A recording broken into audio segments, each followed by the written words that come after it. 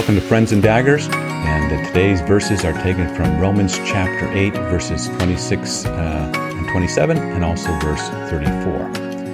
Now, there's a great gift, a blessed gift given to us in these verses, and that is that we have the promise that two persons of the Godhead are praying for us.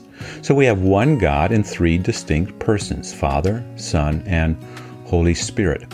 But in these verses, we hear that the Holy Spirit and Jesus himself, they are interceding for us. And when they intercede for us, they do it perfectly according to the Father's will. Now, that's wonderful news for us because there are times when we just don't know how to pray. And we don't know what to pray. And maybe we don't even have the words to pray. All we have are sighs or groans or tears. Romans chapter 8, verse 26 and 27, verses 26 and 27, say, "In the same way, the Spirit helps us in our weakness. We do not know what we ought to pray for, but the Spirit himself intercedes for us with groans that words cannot express. And he who searches our hearts knows the mind of the Spirit, because the Spirit intercedes for the saints in accordance with God's will." The Spirit prays for us. And the Spirit knows. God himself knows more about our life than we do, knows more about the circumstances, knows more about the past and the present and the future. God cares more. You care about something deeply. You care about your family. You care about your friends. You care about the faith that God has given to you. You care about this world. Well, you take that, and God infinitely cares more about it than you or I do. And God is doing more. Ephesians 3 says, "Now to him who is able to do immeasurably more than all we could ask or imagine." And here we have the promise of the Holy Spirit interceding for us perfectly. He knows more, he cares more, and he's promised that he would be doing more than all we could ask or imagine. So we know that this God works together then all things for our good, according to his purpose.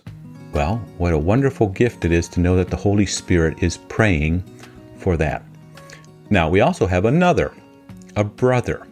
Also, the scripture speaks of our brother as being the great high priest, and the great high priest is interceding for us continually along with the Holy Spirit before the Father. Romans 8 says, verse 31, "If God is for us, who can be against us? He who didn't spare his own son, but gave him up for us all, how will he not also along with him graciously give us all things?" That's the person and the work and the promises of Jesus. But then it says, verses 33 and following, it says, well, who's going to bring any charge against those whom God has chosen? And then it says, it is God. He justifies. So who is it that condemns? And the answer underneath it is no one. Christ Jesus, then it says there, who died, more than that, who was raised to life, is at the right hand of God and is also interceding for us. So we can say to Jesus and we can say to the Holy Spirit, pray for me.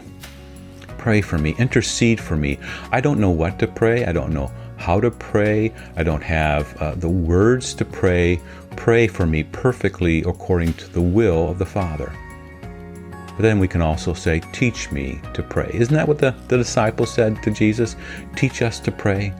And then Jesus gives to them this beautiful prayer, Our Father who art in heaven, hallowed be thy name. Thy kingdom come. Thy will be done on earth as it is in heaven. Give us this day our daily bread.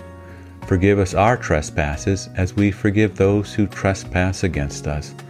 And lead us not into temptation, but deliver us from evil. You could say, deliver us from the evil one.